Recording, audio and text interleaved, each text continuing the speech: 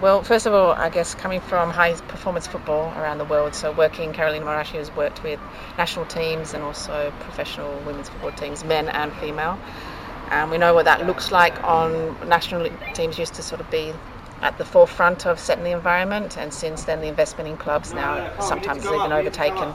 But knowing that, it's important to create, when players come in through the door, a facility, resources where they're able to get the maximum out of themselves, and we're able to do that as well as coaches. So now with London City Lionesses taking on K Sports, for example, the centre here is to have everything in one place. So the players come in, they've got meeting rooms, they've got downtime space, they've got kitchen, they can feel at home when they come in the door in the mornings. Then they can get themselves right with the treatment facilities, so having a doctor, a physio, the staff there in preparation for WSL regulations. They can then look after their bodies, get ready to come on the field. Next to us we've got a gym, so the players then can go in there and do their preparation, their gym training, the strength, all important for injury prevention, growth of the muscles, speed, and the kind of outputs that we want for football. And then with the coaching staff and the technical staff, analysts and coaches that are able then to study the game, prepare the players tactically, technically on the field for their opposition and to improve themselves. So all of that encompasses making a training environment that's going to hopefully be productive and high performance. Oh, that's right. Brilliant. Considering you're in pre-season still, you've got a number of players that are not here today. Yeah. But you've got players obviously coming in before the season starts. Yeah. Have you been able to work on specifics in terms of like what you're trying to build for London City Lionesses next season? Yeah, the pre-season obviously is to get the team together and get gelling earlier on, but it's also physical output. The physical emphasis of the players that are here locally, we've been working on that. So yes, we have been implementing that program. For the other players that have been at the World Cup, we're in a good position where we've got those players there, or others overseas that have been playing in competition. It's a matter of then adjusting their schedules, but the physical aspect has been covered in that area as well. Then technically, yes, we've been able to put on a lot of exercises where players are improving their technique all the time, getting those touches of the ball, getting back into the rhythm. It's a matter of the last few weeks when players start returning, then to put the tactical side in, ready for our first game. So yeah, on one aspect we're behind, on the others we're still on par with where we want to be. Oh, good.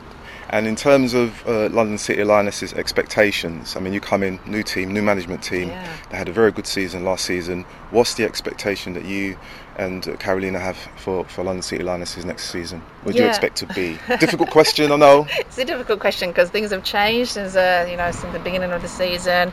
The team that would look like from last year to this year has changed a lot. So our expectation is that we're able to bring in these quality players. We've got to then make them work together, and then we've got to have a good preparation on the field each week for each match. So it will come down to each week's preparation, facing that opponent on the weekend and working to get those 3 points. It won't happen unless we do the work during the week, and we're confident we're going to put in that work during the week. That's brilliant. Now, Carolina's not here at the moment. Yeah. Communicating with her time zone, how are you doing that? No, it's only an hour difference, so she's only open in Italy. That's nothing. I was going to say. It's more the agents, the people over in Australia that have been difficult. So no, that works fine. We have regular meetings daily, all on Zoom now. Technology is great, so we're able to do that with a number of departments get together each day, and that information comes through. Brilliant. I've got one more question for you. I've looked at your Wikipedia page. Yes, I did look at it.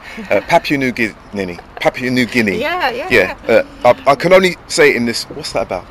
Well, it was an opportunity to work again with the national team, with a head coach that I've worked with previously when I was working with the Australian national team. So he took on that project, OFC, which is neighbouring to Australia, being Australian, wanted to run a project to help them to have a best possible chance of qualifying for the World Cup, because they were actually second in their region, OFC. New Zealand went through first, and they had that chance then to qualify. It came up. It was the right timing for me, so I went and did a couple of months work with them.